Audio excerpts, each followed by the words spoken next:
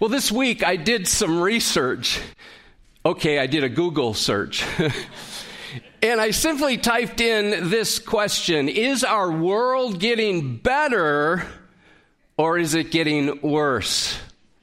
Now, of the top 5 responses, 4 of them said our world is getting better.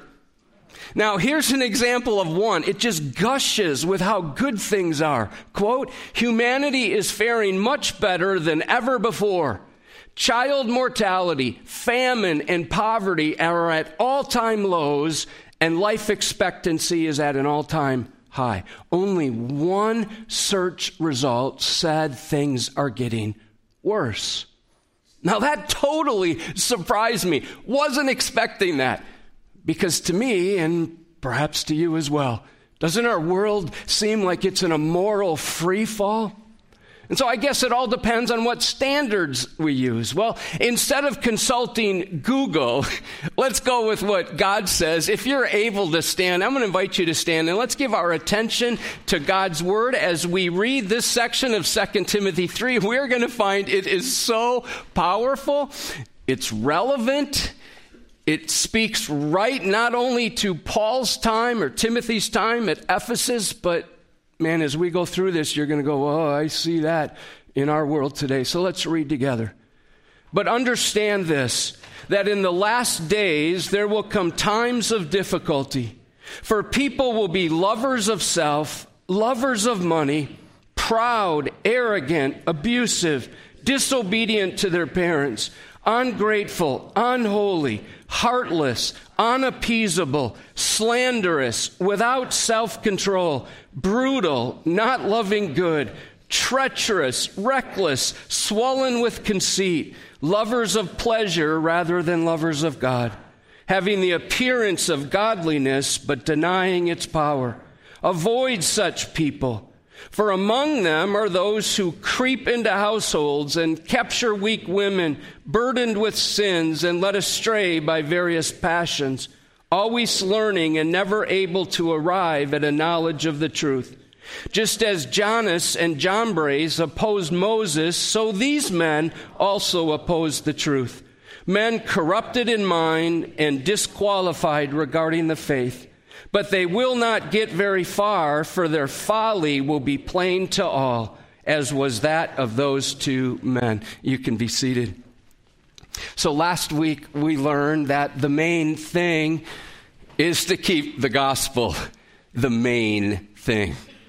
Here's a summary of our sermon today. No matter how bad things become, our great God is in control. In the 2022 State of Theology study, which we've referenced several times, Lifeway Research and Ligonier Ministries surveyed American Christians on their understanding of basic Christian theology. The results of this survey, well, they're alarming, and, well, let me share 3 of the most concerning findings. This is among evangelicals. 48% believe God learns and adapts to different circumstances. 65% believe that everyone is born innocent in the eyes of God, that people are basically good. Check this, 56%, over half believe God accepts the worship of all religions, including Christianity, Judaism, and Islam. When the pastoral staff went over these results, there are like 35 different results. We were stunned, but not surprised. One pastor on our team remarked that these results are in no way reflective of those who call Edgewood home. And so we wondered if there was a way to distribute that same survey that was distributed nationally to the people who call Edgewood their home. And we wanted to do that as a way to take our theological temperature. Well, several months later, we discovered that survey is available And so we made plans to release it to our congregation. It is now ready for us to take. There are several ways that you can access the Edgewood State of Theology survey. You can take your phone out right now and capture the QR code on the screen, and then you can come back to it after the service, or if the sermon is long and boring, you can do it during the message. I'm not sure I'm joking or not on that, but... Number 2, we do have hard copies of the survey available. If you'd rather do that, they're out at the Welcome Center. Several took advantage of that last night, just did it right here and turned it in. If you received an e-newsletter this week, we put the survey right in there, so it came in your inbox. You could go back and open that up. If we have your email, if we don't have your email address, simply fill that out on the connection card and turn that in. The survey is also available on the mobile app and website. I took the survey this week. I found it very simple to navigate. Our Mainspring Ministries also completed it. I should let you know the survey is anonymous, so you don't have to worry about someone knowing what you exactly believe. It should take you only 10 minutes, maybe 15 minutes at the top to complete. And since our focus this year is on everyone, we're urging everyone to fill this out. As of yesterday, 184 people have already taken the survey. That's fantastic. Pastor Kyle and I will be sharing the results of the survey in a special live stream on Thursday, August 10th. You'll hear more about that. Now, as I studied the passage this week, I actually struggled to not only understand it, but I struggled with how to present it. Like, I'm always praying, Lord, how do you want me to communicate what your word says? So I'm struggling with the what. And then I was like, what's an outline here? What's a way to communicate this so we can take God's word and apply it to our world today? And then I realized that the Apostle Paul is giving Timothy a primer on a few basic tenets of Christian theology. And so we're going to look at this passage of Scripture and draw some theological truth from it. Now, some people, they hear the word theology and they think dry, boring, fruitless. But one writer suggests everyone is a theologian, in the sense that anytime we think about a teaching of the Bible and strive to understand it, well, we're engaging in theology. Theos, Greek for God, ology, the study of, so it's the study of God. So the task of theology has to do with knowing the true God and developing an integrated knowledge of who He is and what He has revealed in the Scriptures. And I see 4 areas of theology here in our passage. Some of them are in seed form. Others are more fully developed. First, we're going to see eschatology, and then hamartiology, and then the doctrine of sanctification, and finally the sovereignty of God. Let's look first at eschatology. Eschatology is the doctrine of the end times.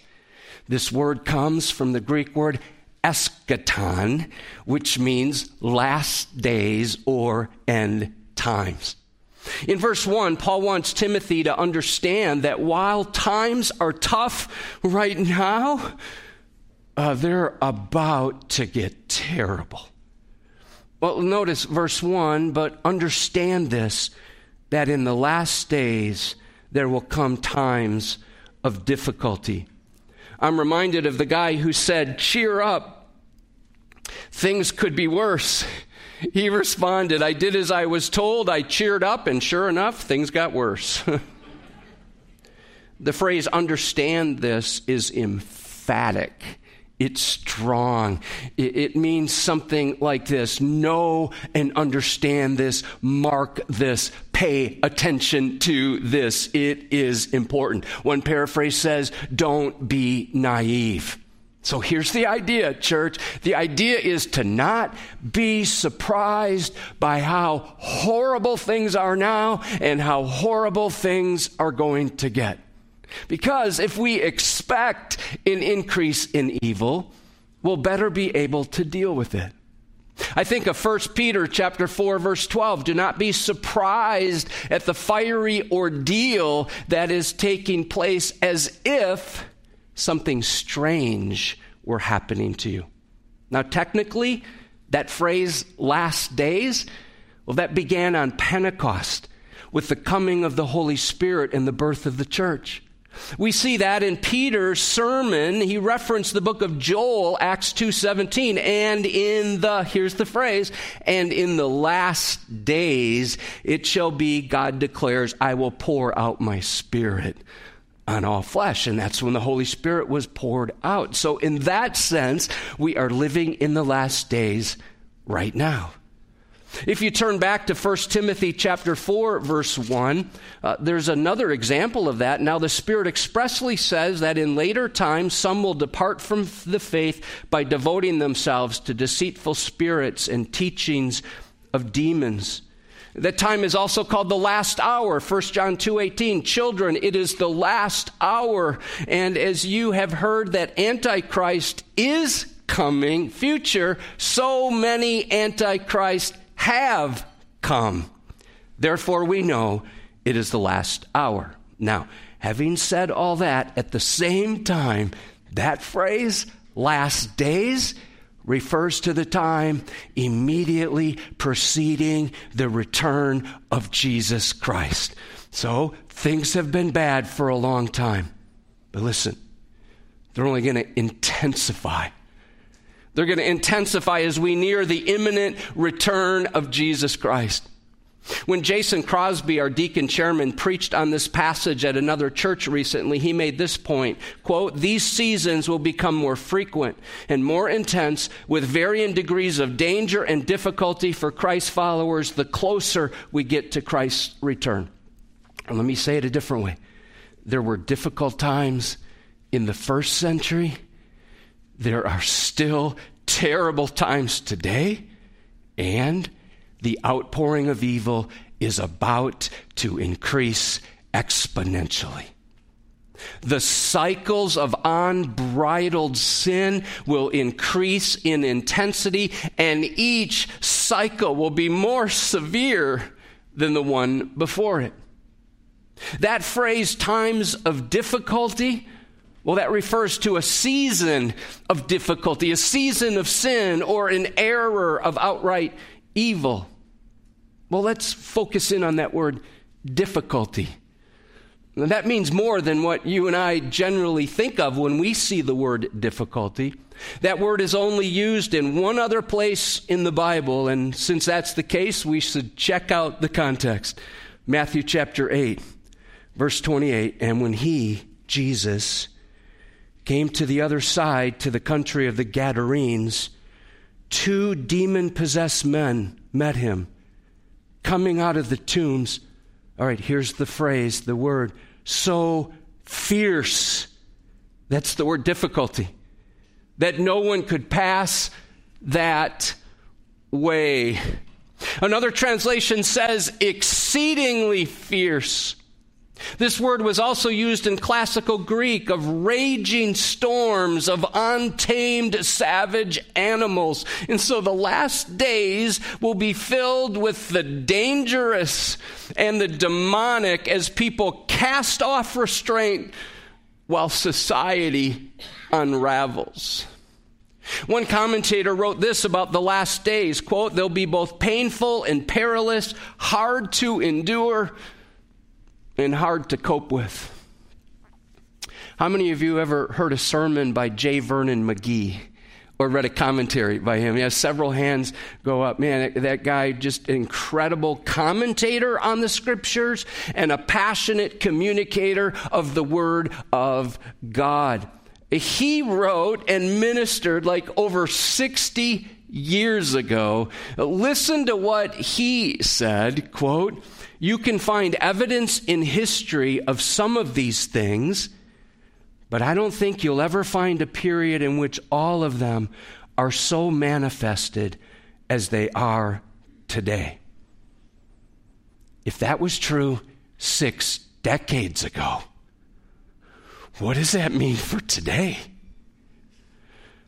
Man, the acceleration of evil is on warp speed today. Now, some Christians hold to an end times view called post-millennialism. That's a belief which teaches things are getting better. The Bible's clear that things are going to get worse before Jesus returns. Mark this, brothers and sisters, no matter how bad things become, our great God is in control.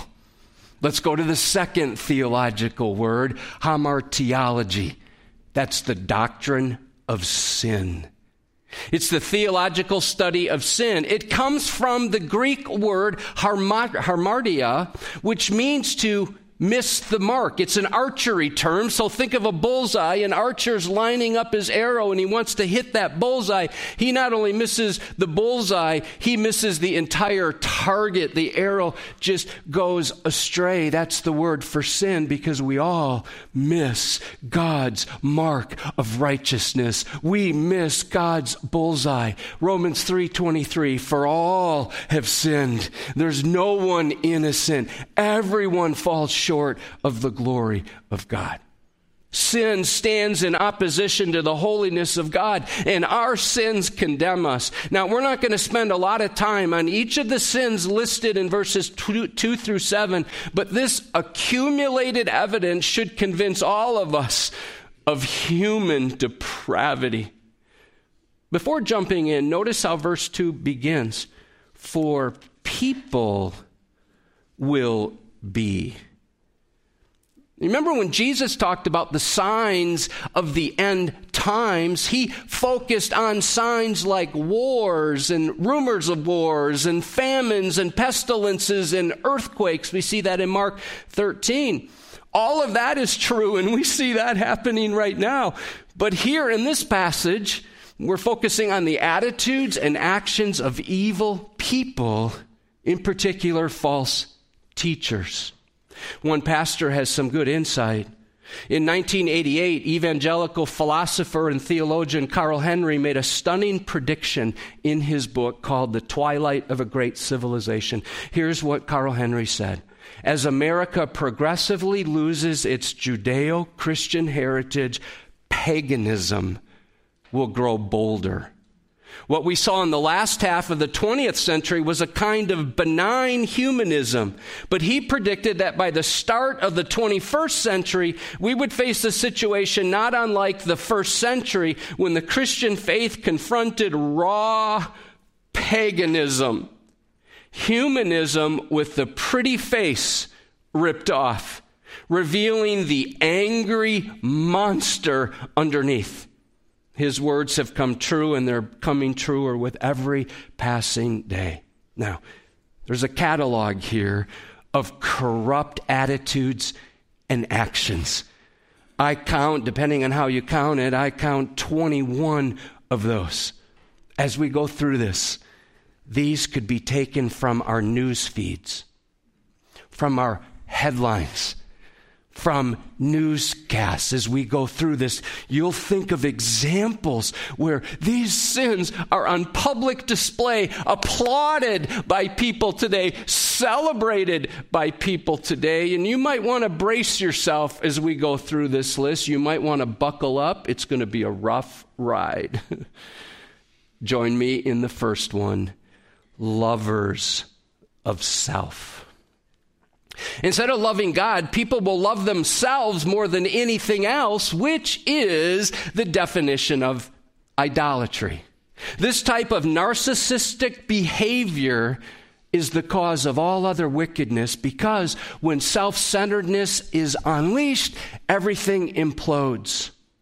One of the reformers put it like this, but readers should note that lovers of themselves, would you note, comes first.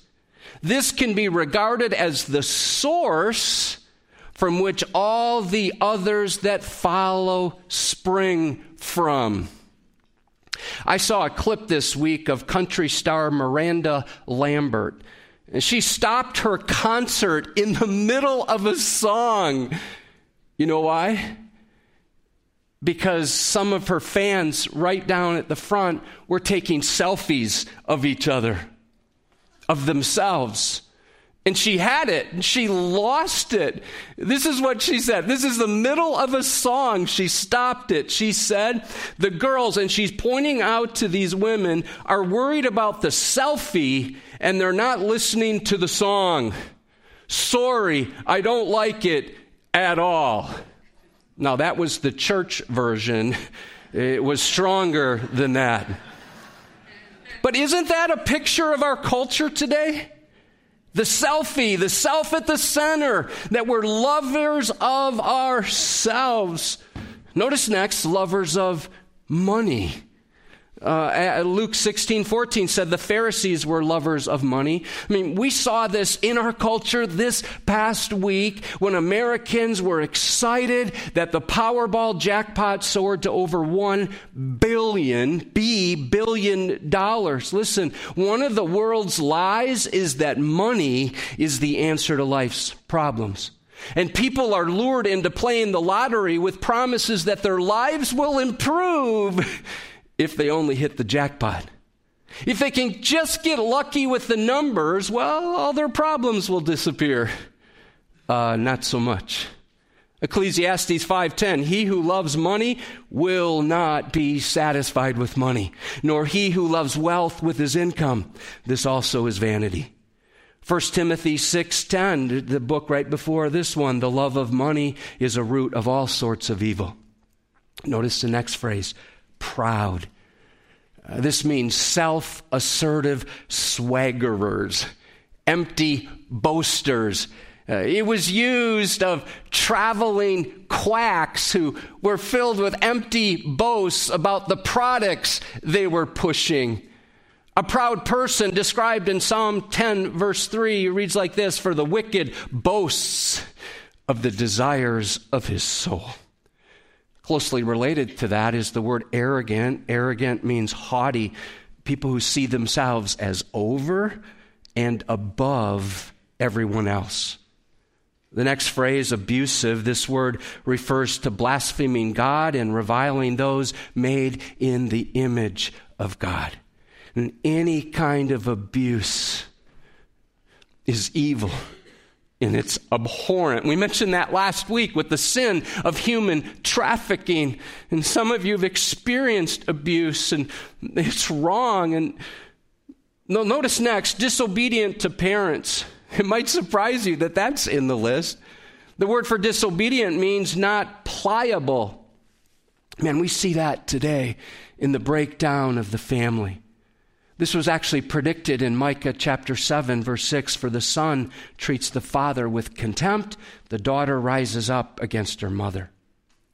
Someone put this into words, what's happening in the younger generation. Quote, youth today love luxury. They have bad manners, contempt for authority, no respect for older people. They talk nonsense when they should work. Young people do not stand up any longer when adults enter the room. They contradict their parents. They talk too much in company. They guzzle their food. They lay their legs on the table, and they tyrannize their elders. Do you know who said that? It was Socrates 2,600 years ago. And so in one sense, things haven't changed that much. On the other hand, we're going to see more of that as we move closer to the return of Christ. Notice next, people will become ungrateful. Have you observed an increasing sense of entitlement in our culture? That we just deserve everything? And kind of this disregard for God's kindness? Romans 1:21, for although they knew God, they did not honor him as God or give what? Thanks to him. But they became futile in their thinking, and their foolish hearts were darkened. Jason said it like this, they believe they deserve everything good they receive, and therefore they feel no need to be grateful. If you feel like you deserve it, why thank anybody? Why thank God? You just think it's coming to you. The next one is unholy. People will become more and more profane and impure, treating nothing as holy, living out their passions with unbridled fervor. One commentator observes the world's culture will be a reverse of the image of the things of God. It will honor things that are shameful and shame things that are honorable. Heartless. This word means hostile and odious, without natural affection. We go again to Romans 1, this time verse 31, foolish, faithless, heartless, ruthless. And there's so many examples of this in our culture. There's one that just this past week took place in Milwaukee. A mother and her boyfriend were arrested when her 2 young boys were found running outside with matted feces in their hair and welts all over their backs. That's heartless. And we're seeing more of that. Notice next, unappeasable. People will refuse to change. They'll become more implacable as we near the end. Slanderous. This is the word diabolos, from which we get the word diabolical. It's what the word accuser, or where the word accuser comes from, which is a description of what Satan does day and night. Revelation 12:10, who accuses them day and night before our God. Without self-control, it's the idea of living without limits. I'm reminded of this quote from Vance Havner. People used to blush when they were ashamed. Now they're ashamed if they blush. Modesty has disappeared, and a brazen generation with no fear of God before its eyes mocks at sin. We are so fond of being called tolerant and broad-minded that we wink at sin when we ought to weep. It keeps going. Brutal. That means savage, wild, and untamed. Not loving good. These haters of good are living out Isaiah 5, verse 20. Woe to those who call evil good and good evil, who put darkness for light and light for darkness, who put bitter for sweet and sweet for bitter. Treacherous, that's the same word as betrayal. It describes what Judas did to Jesus. Reckless, a reckless person is rash, careless, headstrong. This person is so focused on themselves, they don't care what anybody else thinks. They don't care what kind of damage whatever they're doing does to anyone else. They don't even notice anyone else, and they're swollen with conceit. People like this are literally puffed up. It has the idea of being surrounded with smoke that you can't even see those around you. Interestingly, Paul here is circling back to pride and haughtiness, which he referenced early in the list. Now, lovers of pleasure rather than lovers of God. The word pleasure in Greek is the word, it's where we get the word hedonism. According to one historian, one of the downfalls of Rome was attributed to people demanding when they would say something like this: give us bread and give us the circus. We want food and we want fun. Man, is that an apt description of our world today? I think of Romans 16:18, for such persons do not serve our Lord Christ, but their own appetites. I saw a post this week that epitomizes this philosophy. Quote, if it doesn't bring you energy, inspiration, or pleasure, it doesn't belong in your life. Having the appearance of godliness, but denying its power. Now, it's a good reminder here, and maybe surprising. He's speaking of religious people. The word appearance means, well, they act like they believe.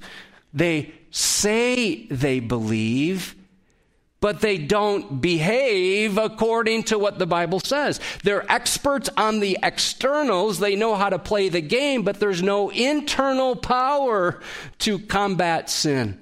They had a religious appearance without Christ-like character. They could say religious words without Christian content.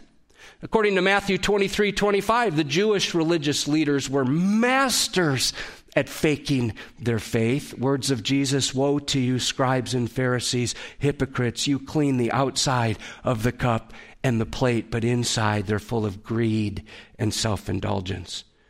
Notice they creep into households and capture weak women. False teachers often slink in secretively.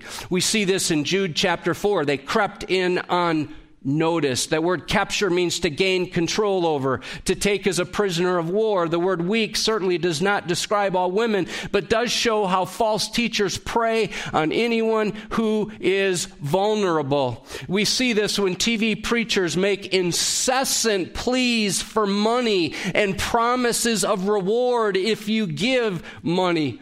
Hey, let me just give a word of wisdom. You haven't asked, but I'm going to give it anyway.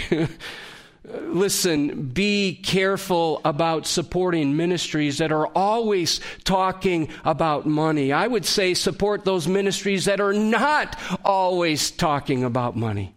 See, we also see how sinful teachers sometimes take advantage of women through sensuality. I mean, news feeds are also full of pastors doing that, Christian leaders. Friends, abuse is always wrong, and it should never, ever happen. And notice finally, always learning, never able to arrive at a knowledge of the truth. There are some people who are always learning, always scrolling, always swimming in information, always looking stuff up online, but nothing's sticking. Nothing is sticking. It's important to learn, yes, and then to internalize the truth of what God's Word says so that it becomes a conviction, so that our character changes.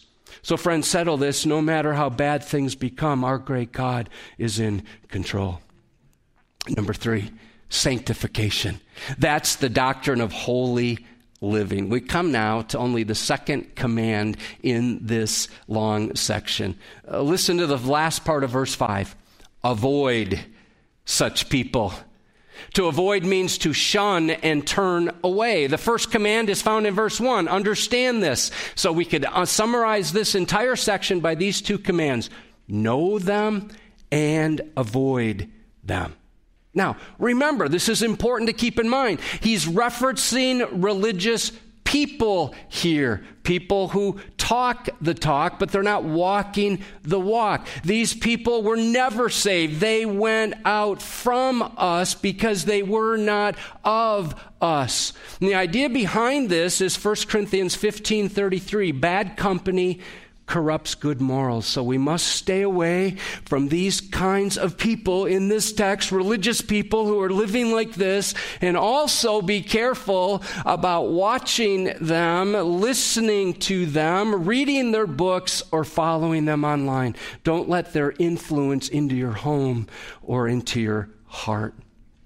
On Tuesday morning, Beth and I had the honor of serving breakfast out at Camp Summit. Camp Summit's a part of Youth Hope, a ministry that we support as a church. I love their motto, bringing youth hope. For 8 weeks, every summer, the gospel is given to elementary, junior high, and high school students. Over 400 students hear the gospel. And I was thrilled this past week that the young guy I've been mentoring this past year was at camp this week. And I was reminded, all this brought to mind some statistics from a Youth Hope newsletter. Are you aware that the average screen time for kids is now 7 hours a day? Are you aware that children play outside an average of just 4 to 7 minutes a day? And 85% of Youth Hope kids do not have a biological father present. And so that morning, as I looked around the breakfast tables, I'm like, man, something's missing. There was laughter. There was joy. They were eating pancakes and bacon. And I'm like, something's missing here. You know what was missing? None of those 50 boys had an electronic device with them. No one. They're not allowed to bring them. And so in that unplugged environment, students were able to be outside in God's creation. They got to hear the gospel every day at camp, and they learned how to have a relationship with their heavenly Father. One boy came up to me, kept coming back for seconds, and he had like syrup on his face and stuff. And I said, dude, how many pancakes did you eat? He said, 30. Wow. By the way, Edgewood member Bill Beeler is in the back. Bill, raise your hand. Bill works at the food pantry at Youth Hope, and Bill told me that there's a need for more servants there. And so if you've been stirred by God, you're like, man, I have time. I'm not really doing much. I'm just kind of in a routine of whatever, and you want to make a difference. There's a need at the food pantry at Youth Hope. That's the Moline Center, and you can contact me or Bill. We can get you more information. Now, as I think about those boys at Youth Hope, there's boys and girls, they come different weeks through the summer. It's great to get away for a week and to be separated from electronic devices. But here's what I thought. It's even more important for you and I to live separated from sin. I'm not saying electronic devices themselves are sin, but I'm saying you and I must learn to live separated lives. Whether we're at home, we're at work, we're at play, or at school. 1 Thessalonians 4:3 says, "For this is the will of God." Let me stop there. Many times we're like, God, I want to know your will. God, what do you want for me? And that's a legitimate prayer to pray. But mark this, God has revealed his will to us in Scripture. Here it is. For this is the will of God. That should cause us to sit up and pay attention. What is it? What's the will of God? Your sanctification.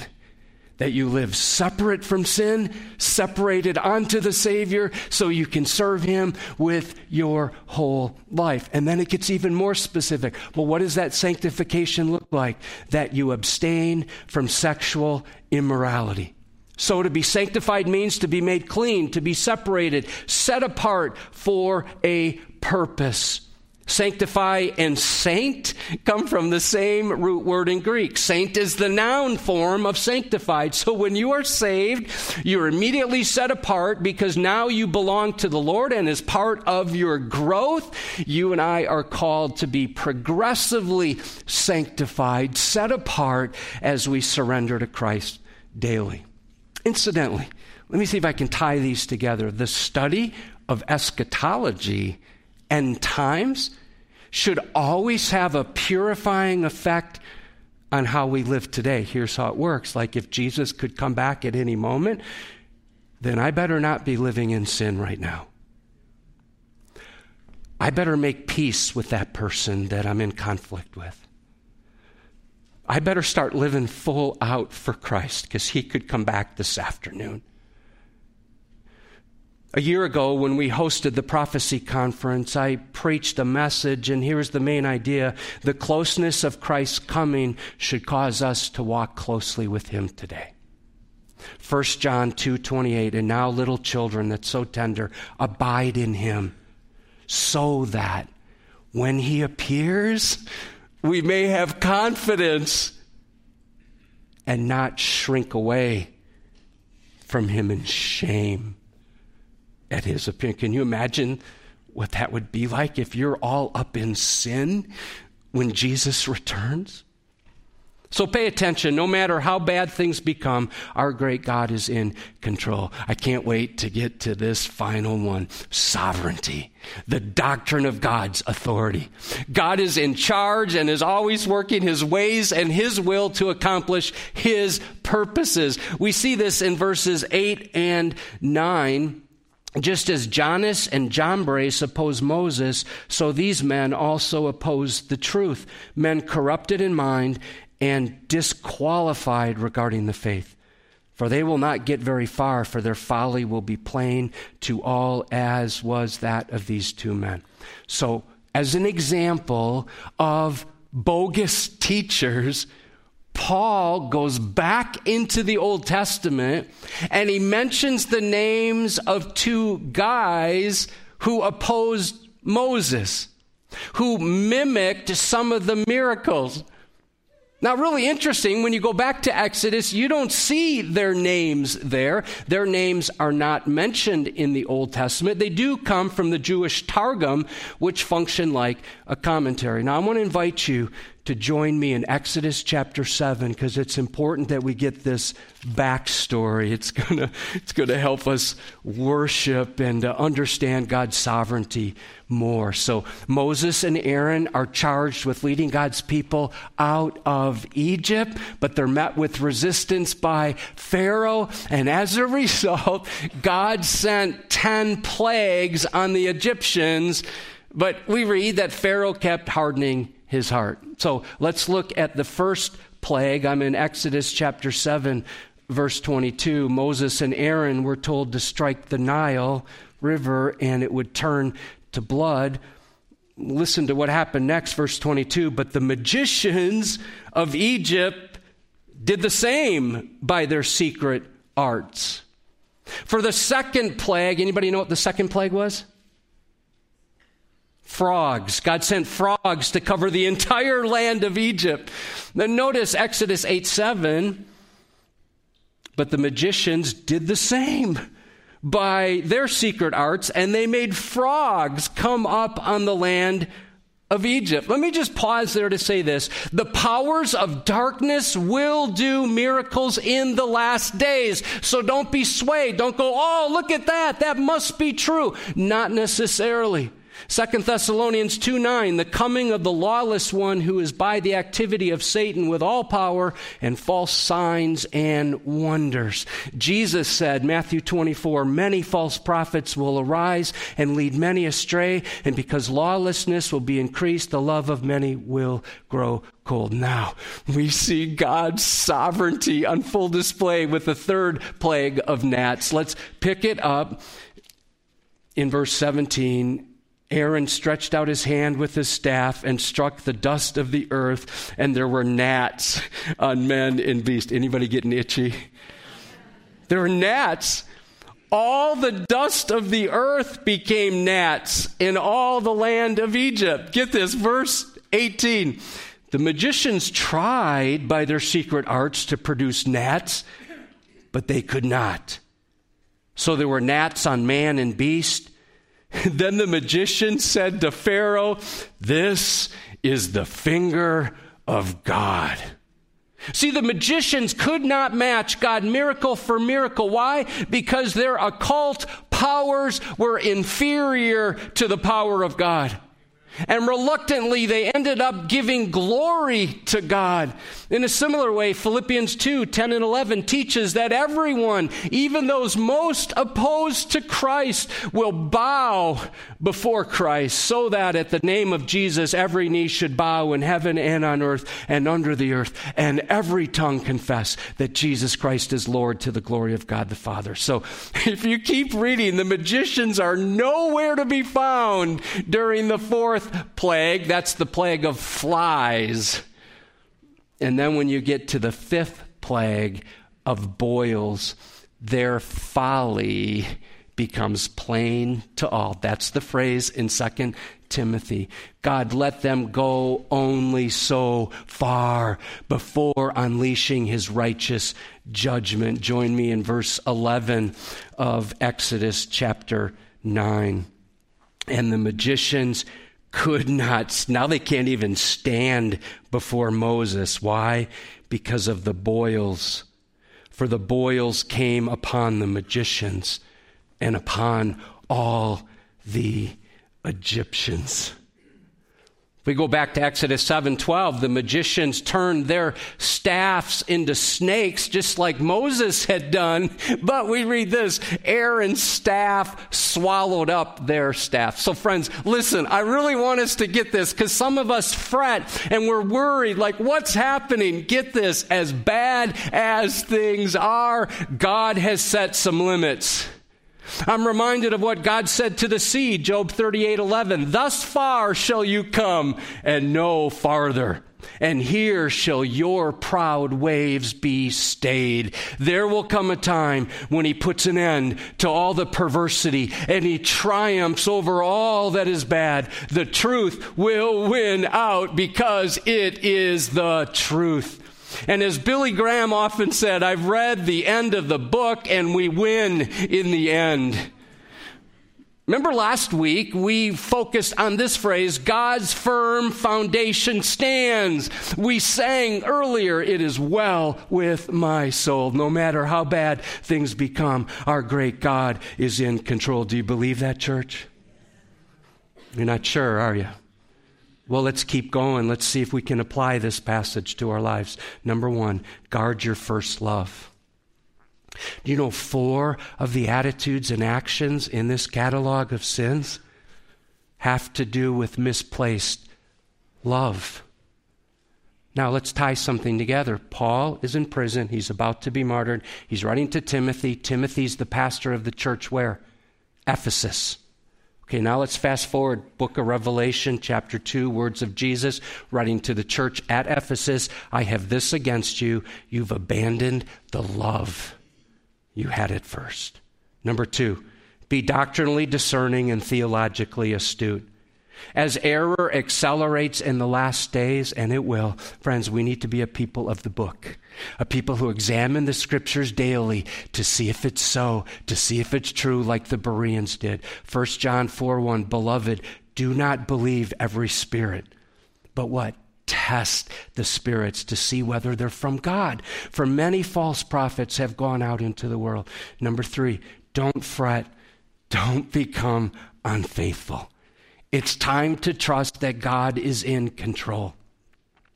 Jesus asks some very unsettling questions in the gospel. Here's one, Luke 18:8. Nevertheless, when the Son of Man comes, will he find faith on the earth?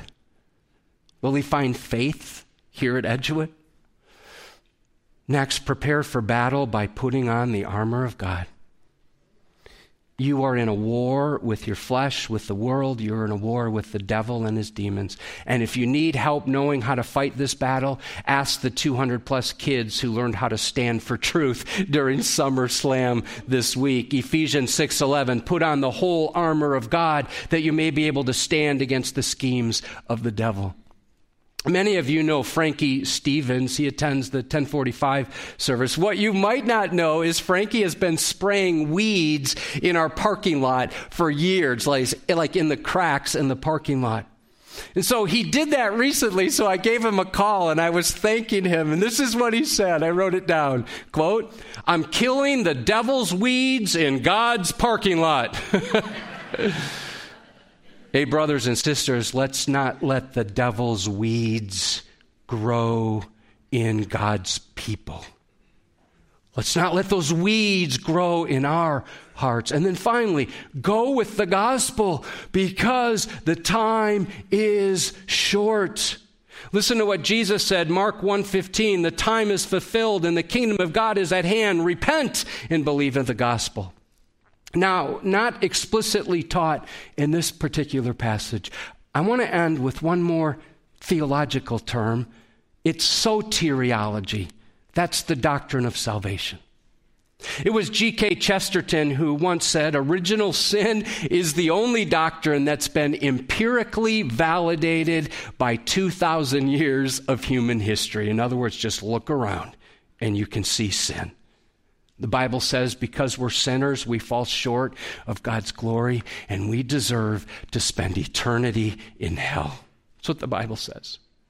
But in order to save us from our sins, Jesus came to earth and he died on the cross, shedding his blood as full and final payment for our sins, providing forgiveness of sins and eternal life. He was raised from the dead on the third day, demonstrating his power over death, the devil, and our own depravity. And when we repent of our sins and receive Jesus as Savior and Lord, we're adopted into his forever family as his children. Or to say it another way, the scriptures alone teach that we are saved by grace alone, through faith alone, in Christ alone, to the glory of God alone. Friends, God is delaying his judgment, but there is coming a time when his judgment will be unleashed. He's delaying his judgment for one main reason, and that's to give you time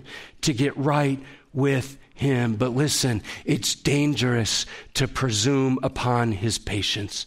2 Peter 3:9, the Lord is not slow to fulfill his promise, as some count slowness, but he's patient towards you, not wishing that any should perish, but that all should reach repentance. I'm going to invite you to stand.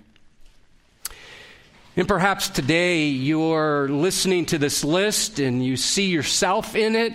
You certainly see others in it. And perhaps you're ready to just admit what's so obvious to God and needs to become obvious to each one of us personally, that you're a sinner and you're far from God. And the only way to have your sins forgiven is to repent and receive his finished work, applying what he did on the cross to your life. Would you bow your eyes, or bow your head and close your eyes? Lord, I want to just lead now that person in a prayer, but Lord, I'm not really leading anyone. It's you, Holy Spirit, who do that. But so if this is your situation and you're ready to repent and receive, you could say something like this: God, I am a sinner. I'm far from you. I've been living for my own pleasures, not thinking about others, and certainly not thinking about you. But Lord, I don't want to live like that anymore. I don't want to live far from you. And so I repent. I change my mind. I turn from how I've been living, and I turn now to you.